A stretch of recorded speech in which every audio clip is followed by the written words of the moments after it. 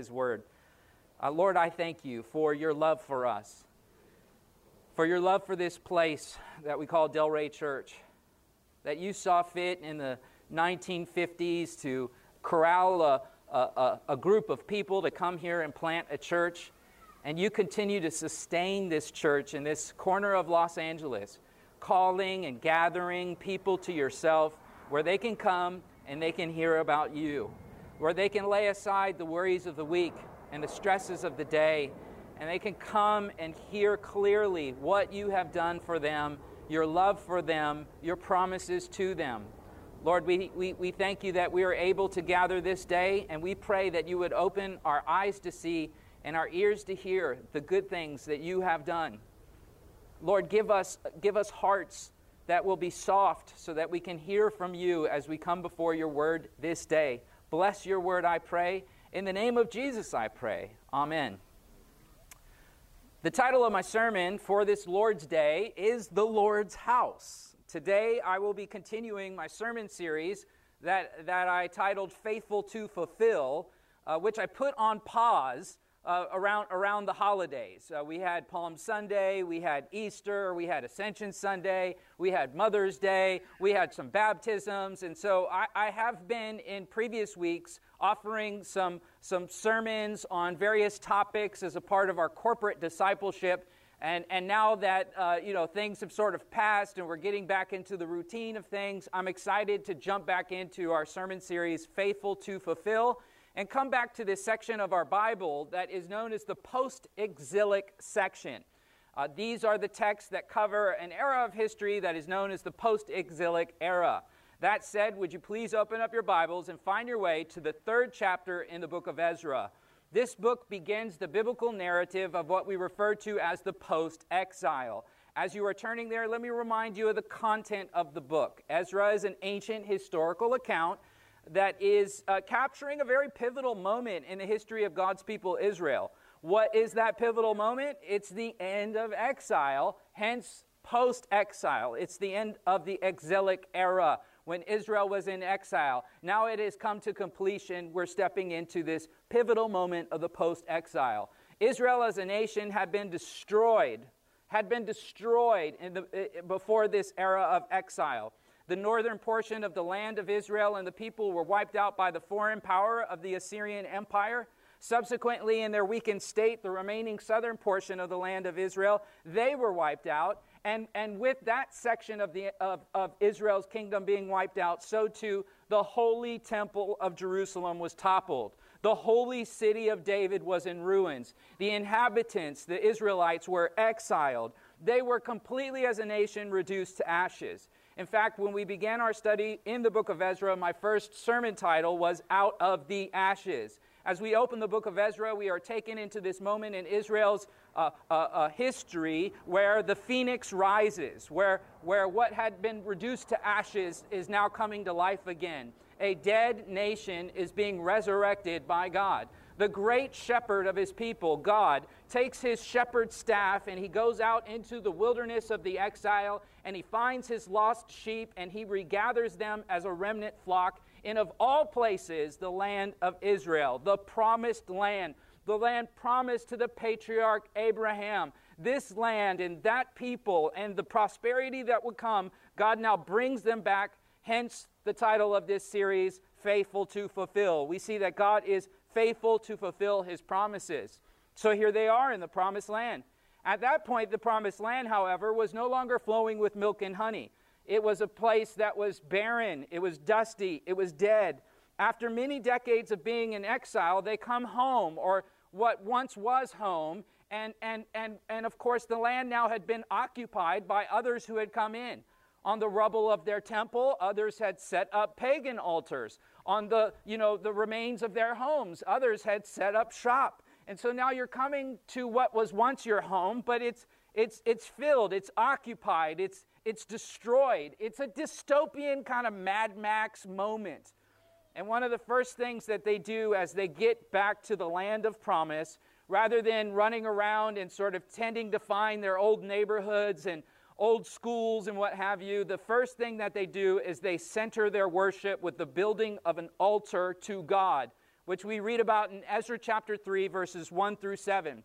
In our last study in Ezra, we explored Ezra chapter 3, verses 1 through 7, and we explored in that section the significance of altars. Because as they come back from exile, they get back to the land and they set up an altar. So we need to understand what are altars. They are sacred stands with surfaces that are used for sacrifice, and those surfaces are filled with symbology.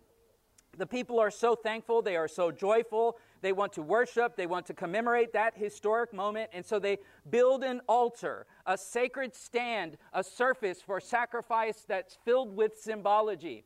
So if you missed that sermon, you could go back online and listen to it, because I at length get into the significance of altars.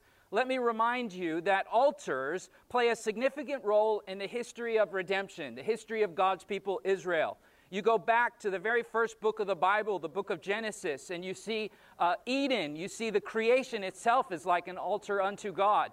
We move then from Eden to paradise lost, to the fall, and we come up to the time of Noah. We see Noah in Genesis 8 building an altar. Abram in Genesis 12 building an altar. Isaac at Beersheba in Genesis 26 building an altar. Jacob builds an altar at Shechem in Genesis 33. Moses has an altar in Exodus 24. There's the altar of the tabernacle, the holy tabernacle that you read about in Exodus 27. There's Joshua's altar at Ebal in Joshua 8. Samuel's altar at Ramah in 1 Samuel 7. Saul's altar in 1 Samuel 14. David's altar in Jerusalem in 2 Samuel 24 and 1 Chronicles 21. Elijah's altar in 1 Kings 18. A fantastic passage to study and see that altar and its power and its symbology. And of course, the grandest of all the altars in this storyline is the altar to Solomon's temple that we read about in 2 Chronicles chapter 4, verse 1. That temple that was toppled with the Babylonian Empire that came in and wiped out the south, that was that great altar that Solomon built. And now that it was toppled, now they come back and they rebuild that altar in Ezra chapter 3. And in this instance, as they are building this altar, to remind you of this context, as I shared with you in the last message, it was a bit of a counterintuitive move on their part. You're coming back to a land that has hostile occupants in it. You're coming back to the place of your altar that has debris and altars and paganism now upon it. You're coming back as a weakened people after being in an era of exile for decades and decades, and now you're coming back to this territory with enemies on the horizon who will not be happy that you are there. The strategic thing to do would have been to use all of your resources and manpower to build a fortress, build a castle, build a shelter for protection, but instead they go out in the open and they build an altar. A dangerous move on their part, a bold move on their part, trusting that God would be their protector as they worshiped Him, and in worship they would find strength for the rebuilding that was ahead. In Ezra 3 through chapter 4, we see the people of God encountering opposition with this context of setting up the altar in the land of promise. We're going to see opposition coming. It is likely that the location, as I shared, where they built had previously been desecrated by pagan altars over time, that they were in exile. And so in that process, they're not just building an altar, they have to tear down altars. And that's going to provoke opposition. If you're tearing down other people's stuff in order to build up your stuff, that's going to provoke opposition. You are going to create conflict by doing such a thing. As a modern equivalent, it's kind of like gang graffiti. If the Crips throw up some graffiti and then the Bloods spray on top of it, you're going to create conflict. That's how that goes down in Los Angeles. Or like someone painting over Nipsey's mural on Slauson. If you get caught painting over Nipsey's mural on Slauson, you could die doing something like that. Or like we're on quarantine and we're going to open up the building next week and say we went inside and there was like a pagan shrine or a satanic cult in there. We're going to fight. We're going to throw down. What are you guys doing in there? You got to get out. This is for them to come back and do something like this. You got to understand they're creating conflict for themselves. And along with that conflict, they're going to have to sacrifice for rebuilding. This is going to take a lot of work. We left off at verse 7 in our last study. If you would look at verse 7, please. There you read in verse 7 about the people sacrificing their money and their resources. And even notice in verse 7 their food.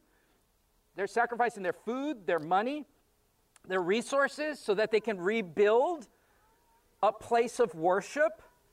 That's their priority. We need a place of worship. And so they hire, verse 7, skilled laborers to go and get wood from Lebanon. Lebanon had amazing cedar trees. They were coveted wood in the ancient Near East. In Hebrew, the cedars of Lebanon are symbols, in Hebrew culture, the cedars of Lebanon were symbols of power and of might. And so to have cedar for building your worship center, your temple, this is a big deal. It symbolizes great power. We read in the Hebrew Bible in Psalm 29, when God wants to make a point about his own power, in verses 4 and 5, God juxtaposes himself with cedar that everyone acknowledged was a powerful piece of material. And we read in Psalm 29, verse 4, that the voice of the Lord is powerful, the voice of the Lord is majestic, the voice of the Lord breaks cedars. The voice of the Lord breaks in pieces the cedars of Lebanon, Psalm 29, 5. Those cedars are strong. They don't break like that, but in God's fingers, they snap like pretzels. The cedars of the temple would serve as a picture of God's might. And so they're waiting for the wood to arrive. They're waiting to build this temple. And where we pick up, where we left off, verse 7, we're going to see them beginning to build the temple. And so in last week's message, as they built the altar, I took the time to give you a theology of altars. Today, I want to take the time to give you a theology of temple. What is this worship center, this temple? Why is it so important? What's it all about? The first point on your outline is that the temple is a witness. Draw your eyes to the text in Ezra chapter 3, verse 8. We read, "Now in the second year of their coming, in the house of God at Jerusalem," and the house of God. The temple is to serve as the house of God. The temple is to be a picture, a witness of God's house. You're supposed to look at that and say, that's God's dwelling place. Now, notice here in verse 8, I stopped intentionally because it says, in the second year of the coming to the house of God at Jerusalem, but they haven't built the house yet. But there's talk of it being a house. The actual location that they're standing on is the house of God, and that's where they'll build the house of God. There's something about that real estate that I need you to see. I want you to see this so that while the temple itself is really special and those cedars, and it's going to be really cool, the temple's really cool, but the real estate is also significant. That point on the planet is the house of God, the text tells us. That point on the planet is sacred. Now, we're at 8505 Saran Drive.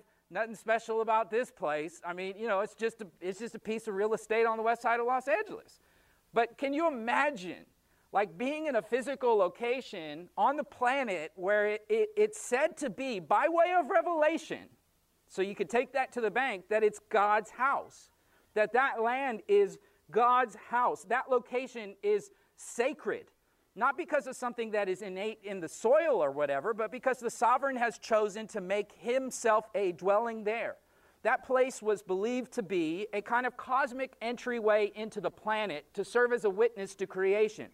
That place was a witness of God manifesting his presence in the creation. It was a porthole from the heavens to the earth, where the things above that we cannot see manifest in the earth. And it terminates right there on the longitudinal and the latitudinal coordinates of Jerusalem. Right there terminates the house of God. For Marvel fans, it's like the guardian of Asgard standing at the rainbow bridge that joins the galaxies. And Idris Elba standing there, right, guarding the planets from the other universes and whatever. Like, this isn't fiction, though. That place described in Ezra chapter 3, verse 8 is like for you physics nerds, it's like a wormhole tunnel of space and time and earth and heaven and God and humanity all coming to that place. Hence, it is sacred ground. Hence, Ezra tells us this is the house of God. In fact, to this day, according to rabbinical traditions in the land, the divine presence of God still marks the site. Of course, the temple today in 2021 is gone. The temple was destroyed in 70 AD by the Roman Empire. Jesus himself prophesied that it would be destroyed and it has never been erected since, although attempts have been made. And in my next sermon, I will say more about such attempts and tensions in the land that are still with us today in that slice of real estate. For today, let me emphasize the theology of the temple, and it begins with you seeing that it's a witness. It's a witness of this opening of the heavens and the earth where God dwells. It's full of so much symbology. And so I want us to appreciate this symbology and understand this. So we're going to camp here for just a moment. I need to make sure that you guys get the theology of the temple so that as we're reading the narrative of the post-exiles rebuilding the temple, you get what's going on. It's holy ground. Along with the idea of it being holy ground, along with the idea of it being like this porthole from the heavens to the earth, it also served, the temple did, as an archetype. It's an archetype of something greater. We see this belief in the book of Hebrews. You can write this down, Hebrews chapter 8, verse 5. I'll read it to you. They offer in a sanctuary that is a sketch and shadow of the heavenly one. The temple is a sketch and a shadow of the heavenly one. It's an archetype. What they're going to be building in Ezra is actually an archetype of something that's above in the heavens. That's Hebrews 8:5. Let me read to you Hebrews 9:1. It talks about, and I quote, the divine worship of the earthly sanctuary, and Hebrews 9:24 speaks about the holy place made with hands, which is a mere copy of the true one that is in heaven itself, end quote. So it's an archetype. It's a porthole from the heavens to the earth. It's an archetype. What is physically being made by their hands is actually mirroring something that is in the heavens. So then, what those humans will see in Jerusalem is what angels are seeing in the heavens above. It's an archetype. In the Bible, we see references to such mirroring from the earthly temple to the heavenly temple. We see God's dwelling in a veil of smoke and darkness in the heavens is a duplicate, an archetype of the Holy of Holies. When we look at 2 Samuel 22 or Psalm 18 or Psalm 97 or Revelation 15, the Holy of Holies that we see in the temple where God's presence is felt, it reflects the actual Holy of Holies in the heavens. You know how it can feel when someone enters the room? You know, when someone walks in the room, say you're in your living room or whatever, and your spouse or child or loved one or whatever comes home. You know what it feels like when someone enters the room? Yeah, well, multiply it all the more. In that room on planet Earth, God enters. And his entering is an archetype of his presence above. God's omnipresent. I'll say more about that. He's not leaving the heavens and coming to the earth because God is omnipresent. He's everywhere, but he enters the temple. There's a sense in which you could say that, like, you know, that house right there. You say God's inside of that. Now, when we use inside language, we're being analogical. We're being ectypal. We're limited by our human language in that regard because God himself isn't like inside things. God is without parts, so he technically doesn't enter into things in a technical sense, right? I can have a leg in my car and a leg outside of my car, but I am made of parts. I have legs and arms and a head and a torso and so forth. I'm made of parts, but God is not made of parts. God doesn't have one part in here and one part in there. God has no parts. He's an immaterial being. Further, he's a simple being. That is to say, he is not a composite of parts. So God is everywhere. God is everywhere, right? He's everywhere, but there's a sense in which he's not actually in anything in a technical sense. When we talk about him being in the temple, we're talking about it analogically. In the universe, God everywhere, but he's not the universe, because he's the cause of the universe. So he's everywhere in the creation at once, and yet he is not the creation. Religions like pantheism posit that God's the creation. Religions that are panentheistic posit that God's in the creation like liquid inside of a cup or what have you. But when we're talking about God being in the temple, we're saying we're using language that is analogical. It's metaphoric. There's a sense in which he is in there, but he can't be contained by the temple because God can't be contained by anything because he's omnipresent. He's everywhere at once presence. There is nowhere where he is not.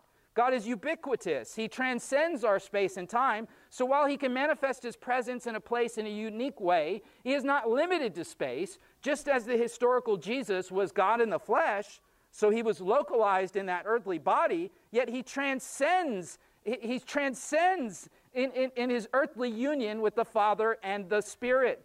He's omnipresent, immaterial, holy, the Creator God who became flesh. So there's a sense in which you say, hey, Jesus, that's God right there. And yet he can say things like, lo, I am with you always, even to the ends of the age. He's everywhere. He's God. He's one with the Father and one with the Spirit. So too, the temple in Jerusalem, there's a sense where he's in there, but, he's obviously still everywhere, but there's something that he's doing in there that's unique. He's manifesting himself. This porthole's real. There's something from the heavens coming down into the earth, and what we're seeing is actually an archetype of what the angels see. This is amazing. This isn't like an idol, is when a man makes something and goes, this will represent God. No, this is God's revelation of himself through that physical location and that physical structure. In the temple, we see the God of creation and the God of Israel are one and the same. The temple pictures his covenant with Israel, and the temple pictures his creation of the universe. God is present in the creation. Analogically, archetypally, God manifests himself to Israel in the temple. In Scripture, we see at the Temple of Solomon, when it was dedicated, Solomon acknowledges this point that I'm explaining to you. Solomon says, God's not contained in the temple. We read in 1 Kings chapter 8, let me quote to you verse 27, but will God indeed dwell on the earth? Even heaven and the highest heaven cannot contain you, much less this house that I have built. And yet at the same time we read in Scripture, Psalm 11 verse 4, the Lord is in his holy temple. God is in there, analogically, in a sense he's in that structure. Meanwhile, the psalmist goes on to say that the Lord's throne is in heaven. Psalm 11 verse 4, he's in heaven and he's in that temple. It's heaven and earth coming together in that physical location. So this moment in history is significant because they're not just building a building, they're like building a porthole from the earth to the heavens. And God says at the beginning of verse 8, this is my house, and they haven't built the house yet, so his presence is with them. There's something that's going on in heaven now happening in the earth. It's a witness, this first point on your outline, of God's faithfulness to the people. It's a witness of God's mission through the people. You see, this place was viewed in ancient days as the center of the earth. The prophet Ezekiel described the place that they're standing on in Ezra 3 as the center of the nations, Ezekiel 5:5. Ezekiel 38:12, he describes that place as the navel of the earth. Jerusalem is the center of the earth in their thought, in their worldview. So God is placing the temple in the center of creation so that through his covenant people, God will draw creation to himself. It's a witness from God to the earth. It's in the center of the earth. This is significant because when God chose to pick a place where he would dwell, he didn't pick a corner, he picked the center. And he comes to the center to establish a people for himself. And like gravity, he will pull the nations to himself in that place. And from among those who he's pulling, he will save a people for himself from every tribe and every tongue and every nation. In the prophecies of the Bible, we read of a coming day and a coming temple. We read of a coming king, more importantly, Jesus, who will return to the earth a second time, and he will do just that, draw the nations together by the gravity of God from the four corners of the earth to that point, that place that we're reading about, this moment in history, post-exile. We thought they were dead, and now they've come back to life, and now they're building the temple. And that temple is a witness. That temple is a picture to the nations of their common creator. The temple was a building that bore witness, yes, to the God of Israel and the covenant that God made with the people of Israel, but it bore witness to him being the creator God. The very structure of the temple, if I had PowerPoint, I would show you slides at this point, but the very structure of the temple, the design of the temple, the artwork of the temple, the furniture of the temple, it all has these pictures of paradise. It looks like Eden. It reminds us of Eden. In Eden, humanity lived with God. That was God's dwelling place in Eden. His presence was in paradise. When humanity sinned against their Creator, they were exiled from His presence. The exile of Israel, historically, reminds us of the exile of humanity from paradise. The return of the people to the land reminds us that God will provide a way home and a way back to paradise, a way back to his presence. Our mother Eve, our father Adam, they were clothed with a sacrifice after they sinned. They were driven, exiled out of paradise, and the angels were camped there to keep them in exile. In the temple, we have an altar of sacrifice. We have the angels in the Ark of the Covenant. We have the symbols of the presence of God. We have the images of the tree and the tree of life. And you have this porthole of God's presence, just like Eden. It's a picture of creation being restored. It's a shadow of creation being restored when the archetype and the actual thing above will come together again as it was in the very beginning when the Lord God made the heavens and the earth and placed humanity in the earth to live in his house and be in his presence. The porthole of the temple in Jewish tradition was believed to be the very place actually where God created Adam and Eve. If you go to the land today and you speak with Orthodox Jewish people and you ask them about their traditions and their theology and the understanding of it all, they believe that that land right there is not just where the temple was, that's where God made Adam and Eve. It's a picture of creation, And after exile and wandering and Noah's flood and calling Abram, God brought his chosen people back to the very place where the rebellion began with Adam and Eve. In that place where the tree of life once emanated, a new tree would be planted in the soil of Israel, the olive tree of God's people, the olive branch, which is a symbol of peace.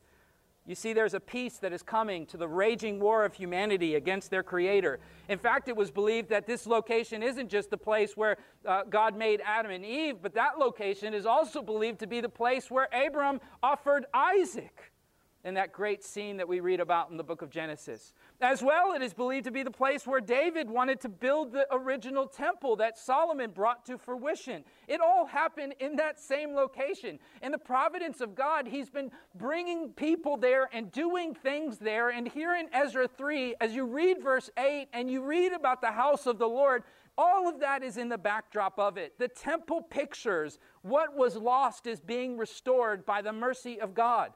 God is going to bring his presence to the earth. He is going to witness to creation. After losing the temple for their sin, God offers forgiveness and he brings them back. And when they get back, he's there in the land dwelling among them as they build the temple that he will fill. The temple is a witness. The temple is full of symbols: holiness, forgiveness, rest, revelation, communication, community, justice, peace. Speaking of peace, King David was prevented from building the temple because he was a man of war and injustice. Solomon was chosen to be the builder because, according to 1 Chronicles 22:9, he was a man of peace. And the seed of David, Yeshua, Jesus, is a man of peace. He's the Prince of Peace who died as the ultimate sacrifice and rend the curtain of the temple in a divine display of God's vindication and vicarious atonement in him. In that place, Jerusalem, as the Hebrews would say, Yerushalayim. It is worth noting that in Hebrew etymology, Yerushalayim means literally the city of peace. So where humanity declared war on God with our father Adam and our mother Eve, God brings them back to the land and he makes it a city of peace, Yerushalayim. According to the Midrash, the name Yerushalayim actually is a combination of two names united by God. Yehreh, which means abiding place, a name that was given by Abram to the place with the sacrifice of his son. And then Shalem, which is a name that means a place of peace. In modern Arabic and Hebrew, when you greet someone, you say what? You say shalom. Shalom. Yerushalayim. Shalom. Shalayim. You hear the similarities there. This is a place of peace. The temple is a witness of peace. God is bringing peace to the creation. Humanity rebelled against God. Humanity made a war with God. Humanity is at odds with God, enemies with God, and God comes with peace to humanity. God comes with this picture of paradise being restored. God comes with a porthole to bring his presence. It witnesses all of these deep theological truths. Now let's get back into the passage. You've got all that imagery and theology. Now you got to get to work, though. And really, they have to get to work. All those symbols aren't going to make themselves. Look back at the text in verse 8. Now in the year of their coming to the house of God at Jerusalem, in the 2nd month, Zerubbabel the son of Shealtiel and Yeshua the son of Jozadak, and the rest of the brothers and the priests and the Levites, all who came from the captivity to Jerusalem, exile. What does it say? They began the work and appointed the Levites from 20 years and older to oversee the work of the house of the Lord. Work, work. It's mentioned twice in there. We move from the first point on your outline, witness, to the second point, work. Here we read about the work. Let's look at some of the details here in the text. Notice the work did not begin until the 2nd month of the 2nd year after their arrival. So this means that there was a delay of 7 months after the altar was built. So there's a delay. The scholars place this around the time of May or June, so it's right about the time that we are. Isn't that interesting? 530, I didn't plan that, 536 BC. So it's exactly 70 years from their exile, from the first deportation in 605. The question here about the work, though, is like, why the delay when you read these verses? Like, what are they waiting for? Now, recall what we read in verse 7. They had to make a Home Depot run. They had to go to Home Depot, Lebanon, and get the cedars, and that's going to take some time. So they're waiting for the delivery of the wood to get back, and they're not waiting idly by, however. There's certainly a great deal of preparation. There's planning to do, measurements to draw. Along with the wood, there would be rock to quarry for purposes of rebuilding the temple. There's all sorts of work that needs to be done, and here we're reading about the work to create the witness of the temple. Verse 8 describes the planning. We read of Zerubbabel, who's a government authority. We read of Yeshua, who's a religious authority. We read of other religious officials, the priests and the Levites. It was their job to lead the nation in the building of the temple. There was no doubt a great deal of work in the managing of the people that we're reading about here in verse 8. The all who came from the captivity to Jerusalem. There's a whole bunch of people. We're going to have to lead these people, take care of these people, make sure that people have food to eat and shelter, and that, this is a big management project. Draw your eyes back at the text in verse 9. Then Yeshua and his sons and the brothers, they stood with Kadmiel and his sons and the sons of Judah and the sons of Henadad and their sons and their brothers and the Levites to oversee the workmen in the temple of God. So we're reading about the work. We want to have this building that's this witness that has all that symbology that I covered, but it's going to take work to get it done. We're reading here about the priests and the Levites. The Levites were from the particular tribe. There's 12 tribes in Israel. They're a particular tribe of the Israelites that descended from Levi. He's one of the 12 sons of Jacob. Levi, hence Levites. The priests of Israel were a group of qualified men from within the tribe of Levites who had responsibilities over the tabernacle and then subsequently in the temple. So all of the priests are supposed to be Levites according to the law, but not all Levites are actually priests, okay? So among the Levitical priests is the high priest. The first high priest was Aaron, the brother of Moses. His sons and their descendants would serve as the future high priests of the nation of Israel. And the high priest was permitted to enter the Holy of Holies in the tabernacle, subsequently in the temple, on the Day of Atonement. And so the high priest was a big deal. The priests are serving under him, the Levites under them. Ezra, one of the leaders, the author of this book that we're reading about, the book of Ezra, he's actually a Levitical priest according to Nehemiah 12:1. And so here we're reading about the priests, here we're reading about the work before them. The people coming back to the land, restoring the temple, they need priests. After all, the priesthood is older than the temple itself. In the days of Moses, the Lord established this priesthood for the people while they were in the Exodus and entering into the land. So you got to have priests if you're going to have a temple. So the priests got to get to work. And their work is grueling work, if it is done right. It's grueling work. For starters, they mediated sacrifices. So these guys would be covered in blood all day long. You think you got a hard job, you don't know nothing. These guys are covered in blood all day long. There's morning sacrifices, evening sacrifices throughout the year. There's great pilgrimages where people come to Jerusalem. Thousands and thousands of people descend at the temple, and there's animal sacrifice. The animal sacrifice, of course, is a symbol of an innocent thing losing its life in the place of a guilty thing, which shows us our need for sacrifice and points ultimately to the one innocent one who would come and atone for his people, the Lord Jesus. So they're there and they're doing sacrifice. They're killing and cutting animal flesh all day. The priests are butchers. The priests are teachers. They have to know the law of Moses. They have to know sacred tradition. They're butchers. They're teachers. They're construction workers.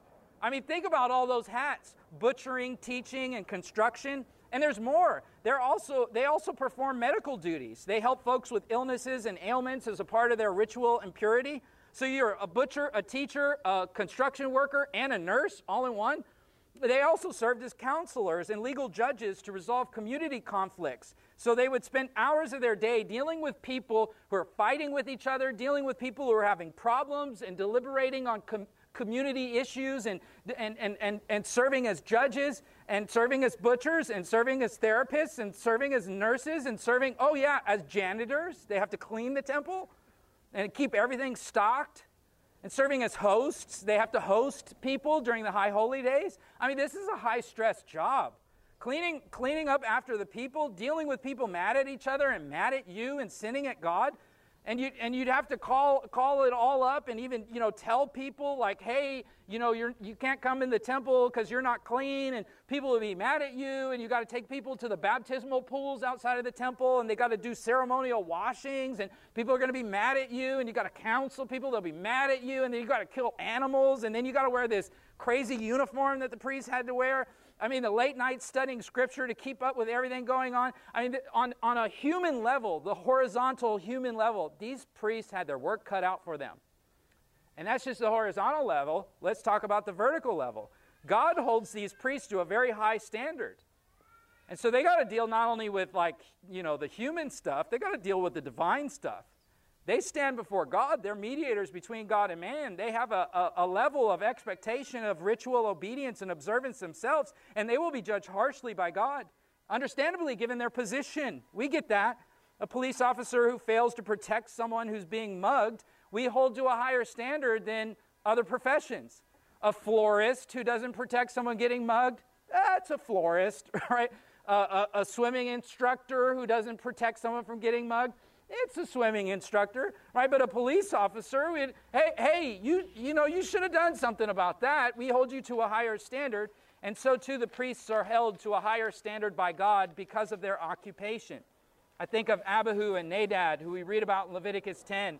The Lord struck them down in the midst of serving as priests for their sin. Just boom, dead, gone.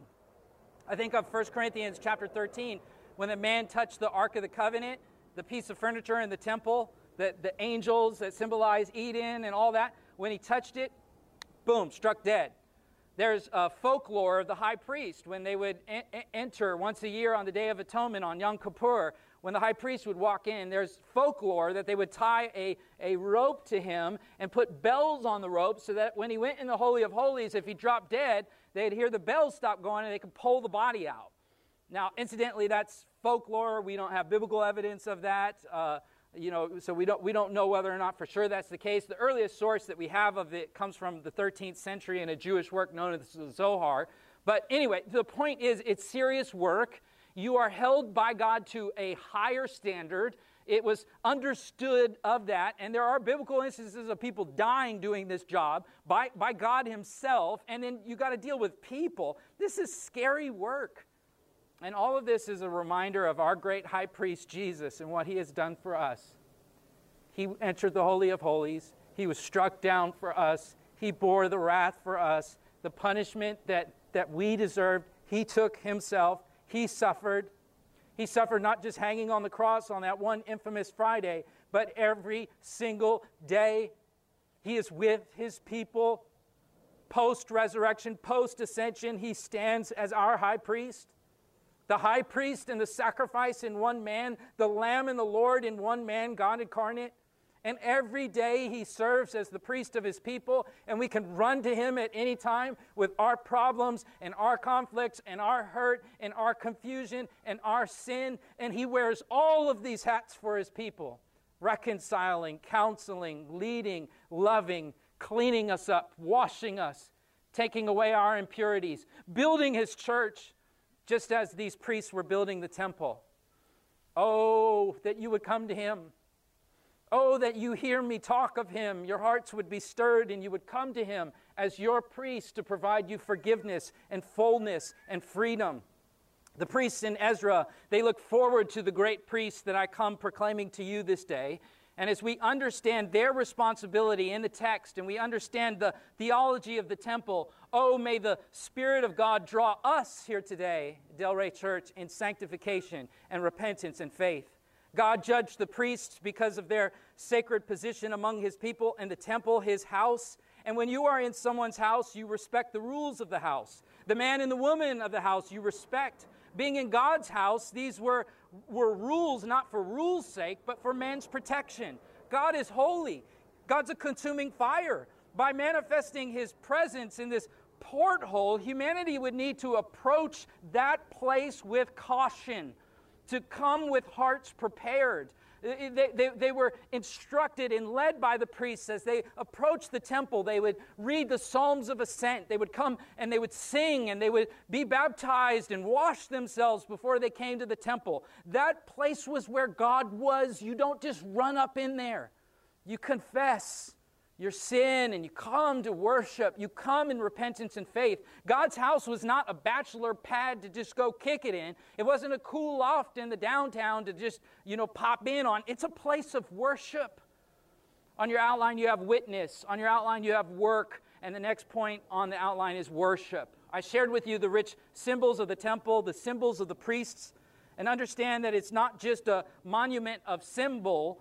It's a place of sacrifice and worship. Draw your eyes at the text, verse 10. When the builders had laid the foundation of the temple, the priests, they stood in their apparel with the trumpets, and the Levites and the sons of Asaph with cymbals to praise the Lord according to the directions of King David of Israel. They come to praise. They come to worship. The temple's about witness. The temple's about work. The temple's about worship. The men move from their work to worship. They get the foundation down, and then they begin to lift their praises up. Foundations down, praises up.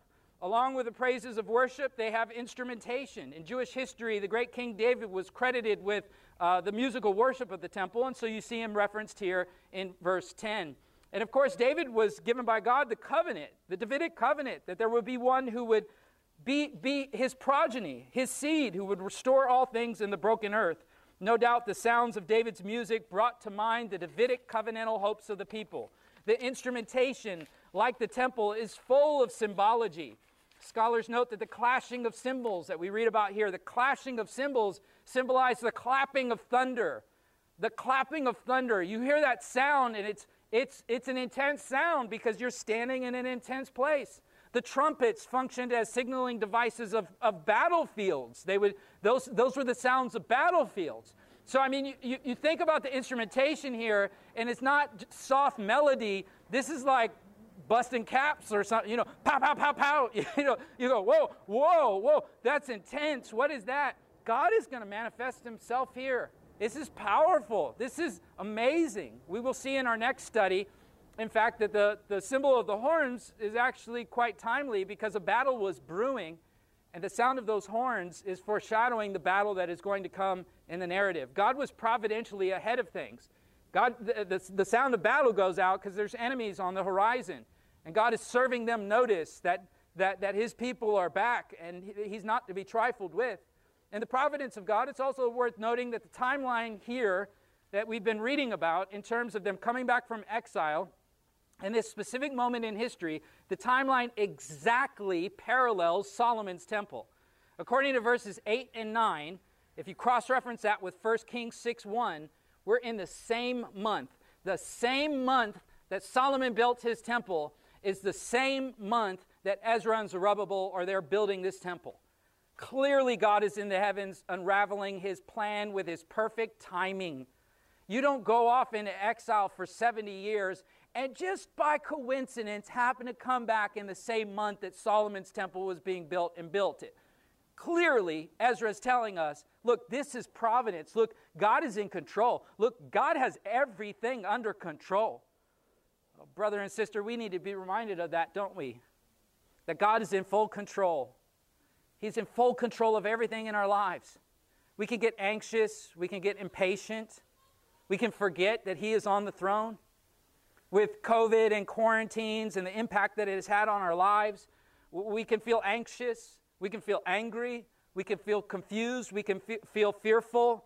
We need to be reminded that the CDC is not in control. God is in control. Let alone is the Rona in control. No, the Redeemer's in control. He's unraveling everything according to plan. When things are reopening, when we can take off our masks, when all of that, He has ordained it and He is in control of all of it. He is not on His throne in heaven going, I can't believe what they're doing in North America. He's in control. We can feel rocked by shutdown. Imagine 70 years of shutdown for the people. 70 years of masks. Imagine that. Imagine all of the emotions of 70 years of doing this, and now you're back in the land, and there's enemies on the horizon. And God is showing them, look, I'm in full control. Solomon, you guys, I'm in control. Sound the horns, I'm in control. I'm in control. If you don't hold on to that, you know what takes place? Your praise is ruined. Your joy is ruined. It's gone. And what we see in the text is they're clearly holding on to this. We see them filled with praise. Look at verse 11. They sang, praising and giving thanks to God. And what do they say? They say, He is good. His loving kindness is upon Israel forever. And all the people shouted, verse 11, with a great shout. And they praised the Lord because the foundation of the house of the Lord was laid. They're filled with joy. God's in control. God's on the throne. And He's making a porthole, and He's going to build a throne in the earth. How cool is that? And so the people start praising His divine attributes, His attribute of goodness and loving kindness and faithfulness. God is faithful. This faithfulness is not abstract. The text specifies in what way He is faithful. He is faithful to Israel forever. This is exactly what this sermon series is hitting on. Faithful to fulfill. The word that is used here for loving kindness is a very special Hebrew word, chesed. Chesed speaks of God's covenantal love. Scholars note that chesed communicates loving protection over the nation, God's covenantal loyal love, which exists forever with His people Israel. Now that the temple worship was being reestablished, the people again recognized the commitment of God's unending chesed covenantal love. Keep in mind, Israel didn't do anything to be back in the land. Keep that in mind. They were on exile, right? Decades have passed. It's not like they were in exile, sanctifying themselves, making themselves ready, or anything like that. They did nothing to be back in the land.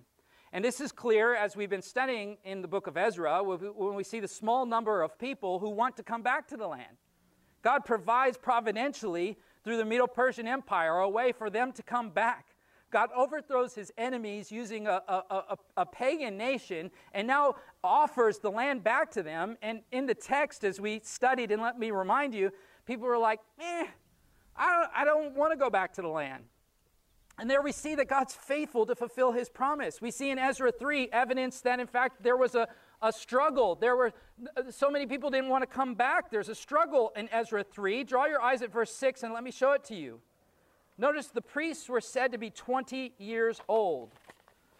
Hebrew scholar Dr. Loken observes that all Levites above the age of 20 were given administrative responsibility here in the passage.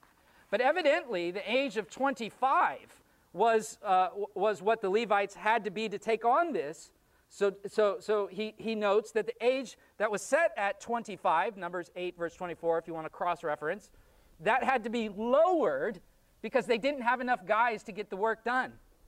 There weren't enough guys to get it done, and so the Mosaic age limit is actually lowered down. Israel's short on leaders. Israel's short on saints. The people, by and large, are comfortable in Babylon. Sadly, they're missing out on worship. They'd rather sit at home. They're missing out on worship. They're way back in Babylon when they could be there. They're missing not just out on worship, they're missing out on prophecy. They're missing out on providence that's unfolding right in their eyes. The prophet said they would come back from exile, and now it's happening. And you had a front row seat, and you didn't want to come. The numbers are down in Israel. It's worth noting that there, according to Ezra 2, verse 41, if you look at 241, it makes mention that there was 128 singers that went back to the land.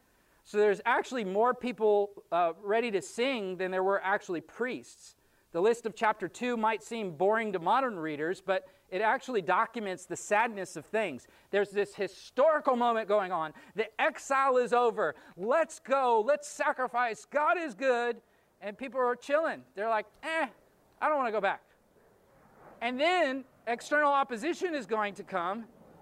And you think, like, I mean, even that, I'd want to go. If I know my brothers and sisters are in trouble, I'd want to go and help them. I don't want to go back. And before that external opposition comes, we'll study that in our next installment, internal drama hits. And often that's how it goes. There's external issues and internal issues. Verse 12, look at the text. Many of the priests and the Levites and the heads of the father's household, the old men who had seen the first temple, wept with a loud voice when the foundation of the house was laid before their eyes, while many shouted aloud for joy. This is the internal conflict. So we move from witness, work, worship, now to weeping. There's a group of people who are really happy, and here there's a group of people that are sad. What's going on here? We see the shouts of joy, and then we see others who are crying. What's going on? What's the deal? Well, if you've been involved in ministry at all in your life, you know that this happens. A faith community can have people who are rejoicing and people who are not rejoicing. This happens in families. You can get together for Thanksgiving and maybe someone's marriage fell apart and someone else just had their first baby, and as a family you could have people who are sad and you could have people who are happy. That happens in groups of people. It happens in faith communities. It's a part of corporate worship. People are going through different stuff, and that's just life, and sometimes it's not life. It could be sin or a maturity issue or something like that, but in any case, they need love, they need grace, they need help. So keep in mind, the first temple, the Temple of Solomon, was destroyed. Keep in mind that exile was, depending on when you got kicked out of the land, anywhere from 50 to 70 years, depending when you got kicked out of the land. So there's going to be people that are now coming back, and it specifies here, those who had seen the first temple are coming back, and they're seeing the building, but they remember the old building, okay? I noted that the priests were 20 years old. Those guys hadn't seen Solomon's temple. Everything's new to them. Everything's exciting to them. Maybe they've never even seen cedars from Lebanon. They're like, dang, these cedars are dope. Whoa, this is crazy. And everything's new. Everything's exciting for them. They're just some 20-year-old priests. What do they know? Everything's exciting. You can really kind of check your hearts when you're in these moments. A lot of times, in particular, I love being around new believers. They have a way of checking our hearts for those of us who've been in the faith for a while. Like new believers, everything's exciting to them. They're like, yeah. And you're like, oh, I need that. I need that. Like these priests are just excited about everything. And then these old guys are whining about everything. Now, before we stand in judgment over the old guys, we got to put ourselves in their shoes. I mean, Solomon's temple made the list of the 7 wonders of the ancient world in the 6th century list of St. Gregory of Tours. I mean, like people, like this is one of the dopest places to be.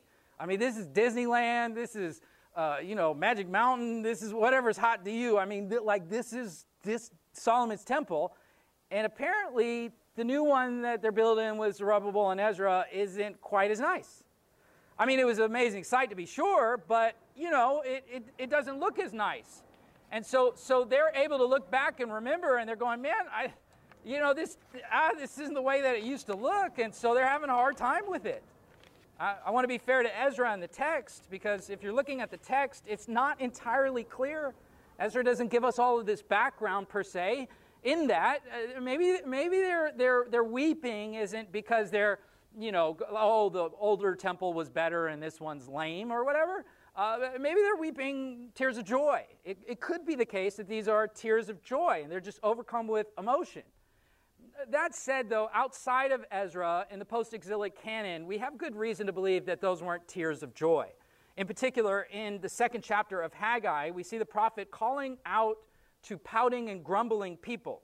And the episode overlaps this era by a dozen years or so, so it's more likely the case that they are actually pouting about this. To quote Haggai chapter 2, verse 3, Haggai says to the people, "Who is left among you? Who saw the temple in its former glory? And how do you see it now in comparison with it? Is it not in your eyes as nothing?" Haggai asks. So we see there is a group that remembers. We see there is a group that needed to be called to repentance. The devil could use that at a key moment in the history of the people to really derail them, divide them, and discourage those young priests.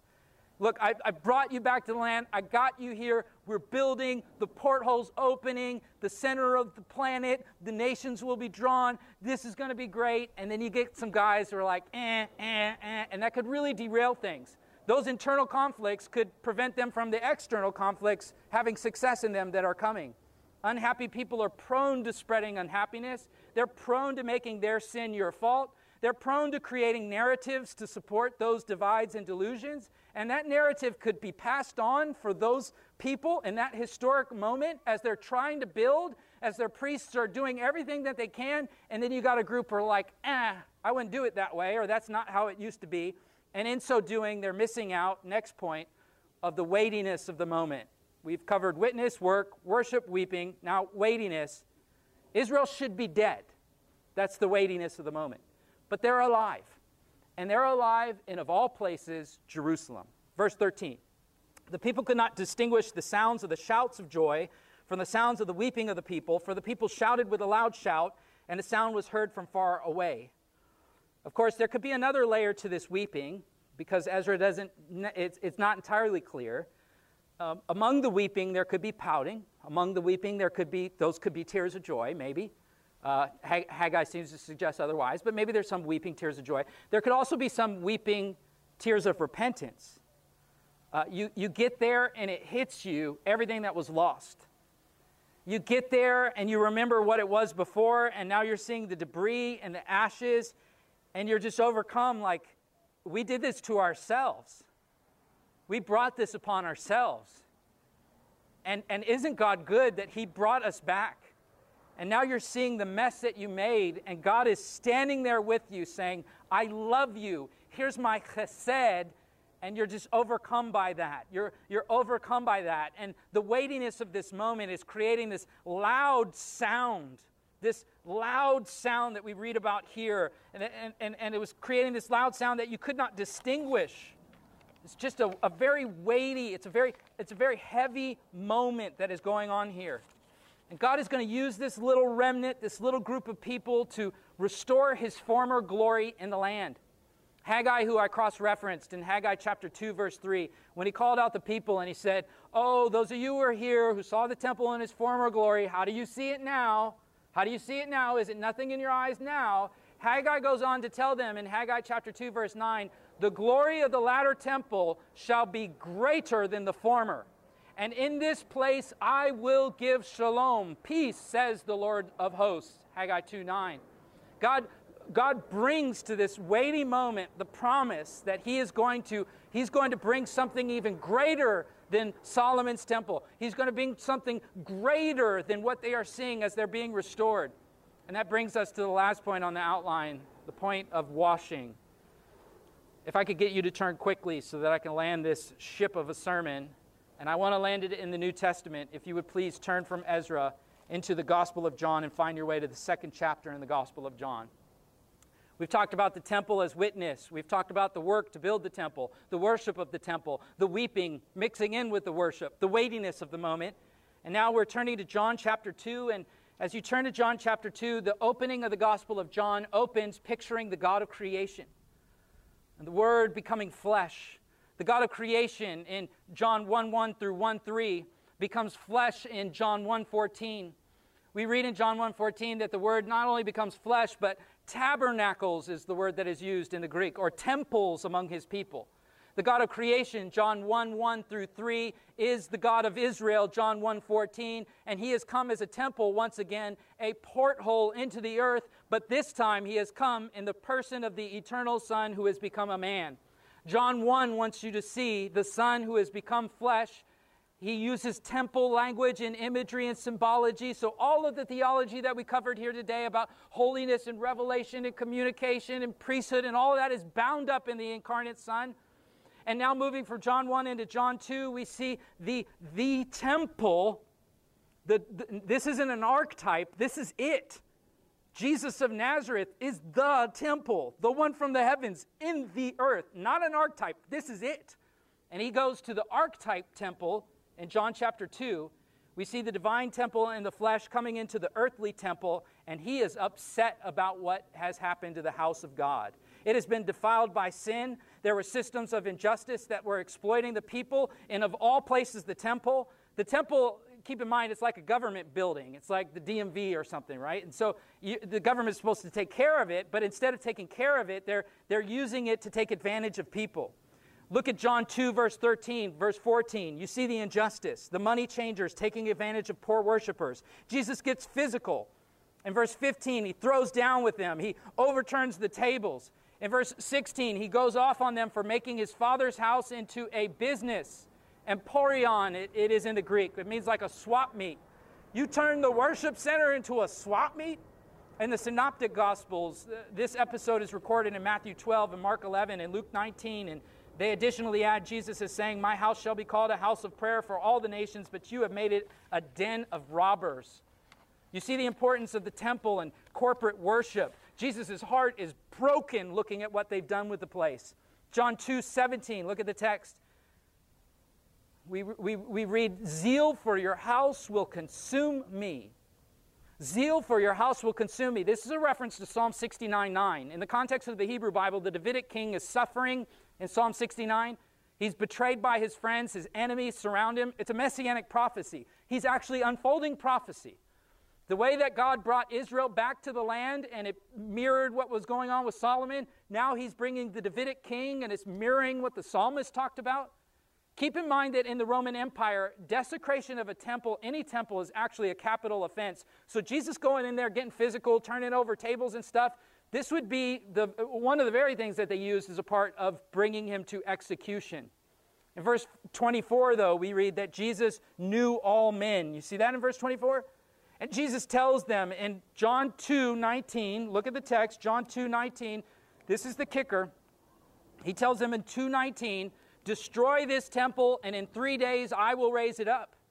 And the Jewish people then said, "It took 46 years to build this temple. You're going to raise it up in 3 days?" Verse 21 says, "And he was speaking of the temple of his body." The temple, God in the flesh, right there in the temple in Jerusalem. Destroy this temple. Destroy this temple. 3 days it'll come back. They don't have ears to hear or eyes to see. Like, what are you talking about, man? You're not going to knock over the Jerusalem temple. What are you talking about? They didn't understand what was going on. The disciples didn't understand what was going on. Verse 22, when he was raised from the dead, we read the disciples remembered all that he had said, and they believed the scripture, the words that Jesus had spoken. This temple. Brothers and sisters, grab your communion cups. Open the top. Look at the bread. The temple of his flesh.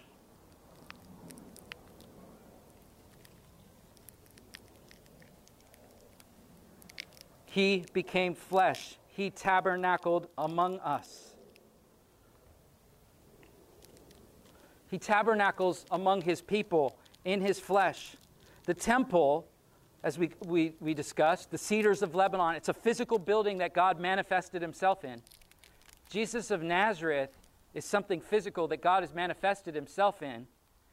He's not in that body. He has joined himself with humanity. He is a man. So I said there's analogical language when we're talking about God being in the building. But with Jesus, God's not in there. God became flesh. That's God right there. And we need him to be God because we've rebelled against God, we humanity.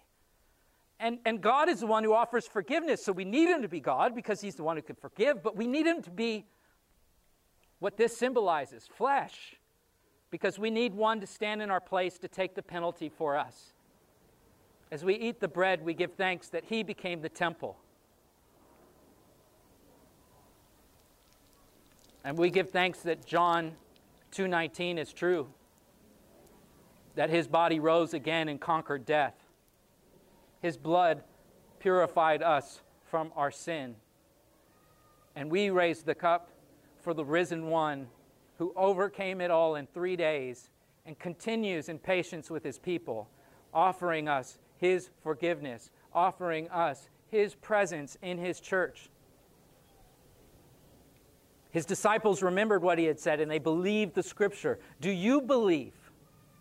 Do you believe that he has come? Do you believe that he is good, as they sang? Give thanks to the Lord, for he is good. His loving kindness is upon his people, Israel and the bride of Christ forever, to the praise of his glorious name. Do you believe? Come and drink and see that the Lord is good.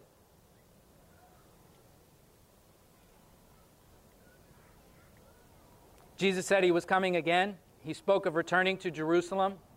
The prophets foresaw a temple in the last days that would come from heaven down to the earth. The redeemed as a cosmic priesthood, the dead raised up, all things made new, just as Christ who is risen from the dead. I pray that you hear his promises today. I pray that you come to him today. And now we will respond to his word with a time of song and a time of prayer. If you would bow your heads and hearts, let's pray, and we'll sing a couple of final songs before we conclude our time of worship. Lord, we give thanks and praise to you for all that you have done. Your chesed, your loving kindness, your mercy, your love. Lord, fill us with your joy, as you did your people Israel in that historic moment where you brought them back. And Lord, it's so trivial for us to even compare it to our current moment in North America. But Lord, as we're thinking of coming back and things reopening, Lord, we pray that you would fill our hearts with joy the way you filled your people Israel with joy. That you would give us a heart of unity. So that the sound that comes forth from our community would be a unified sound of joy. And any weeping that would come to your people, Lord, may they be tears of repentance that you draw in our hearts as you draw us to yourself. And show us the mess that we have made. Show us the way of the everlasting that you have provided to cleanse us. We thank you, Lord, and we offer these songs of worship now to you, for you are worthy of praise. In the name of Jesus I pray. Amen.